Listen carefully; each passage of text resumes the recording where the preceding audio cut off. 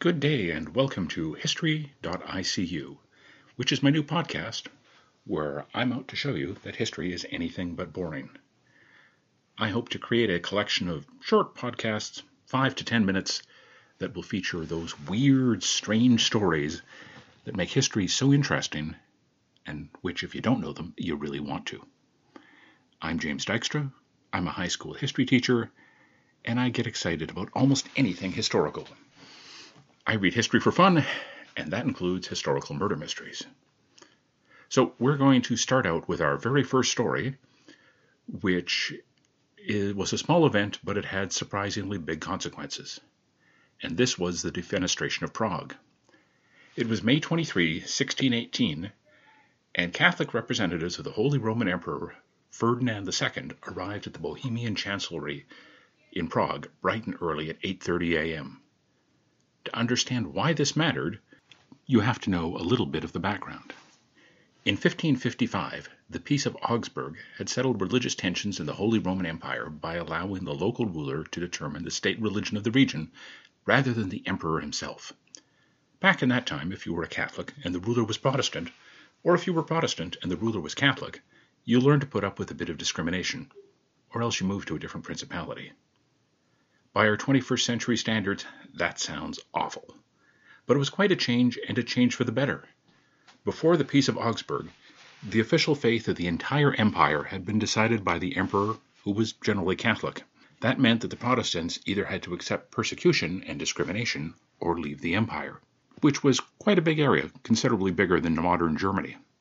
Compared to that, moving to a nearby town, where the next prince ruled, was a breeze. With a new ruler, a Catholic, being appointed over Bohemia, the Protestants were nervous. They thought their religious freedom was being threatened.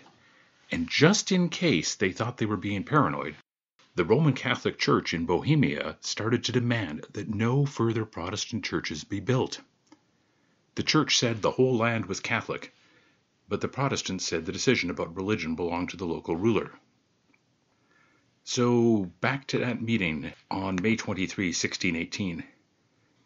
Things seem to have gotten out of hand very quickly, and the representatives of the emperor were put on trial for trying to restrict freedom of religion in Bohemia.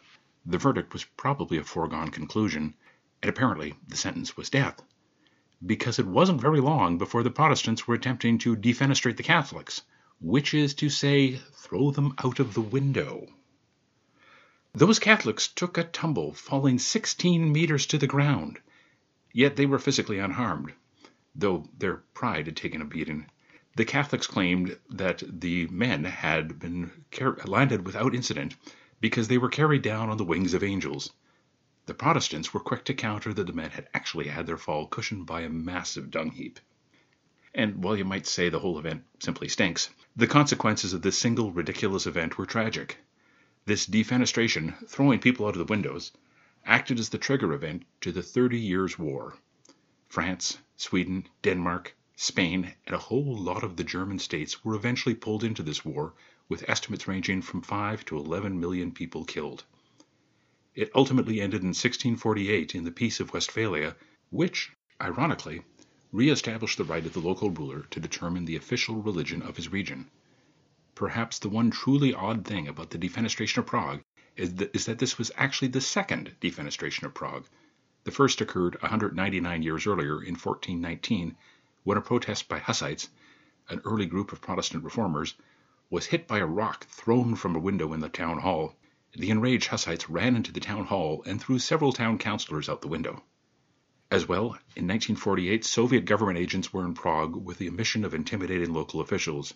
Jan Masaryk, the Czech foreign minister, was found dead in the courtyard of the foreign ministry, just below the bathroom of the suite he occupied. The official explanation was that he had jumped to his death. Foul play by Soviet agents with a remarkable sense of history was widely suspected by those who knew Masaryk. Unfortunately, for those in the last two examples, this time there were no dung heaps close by.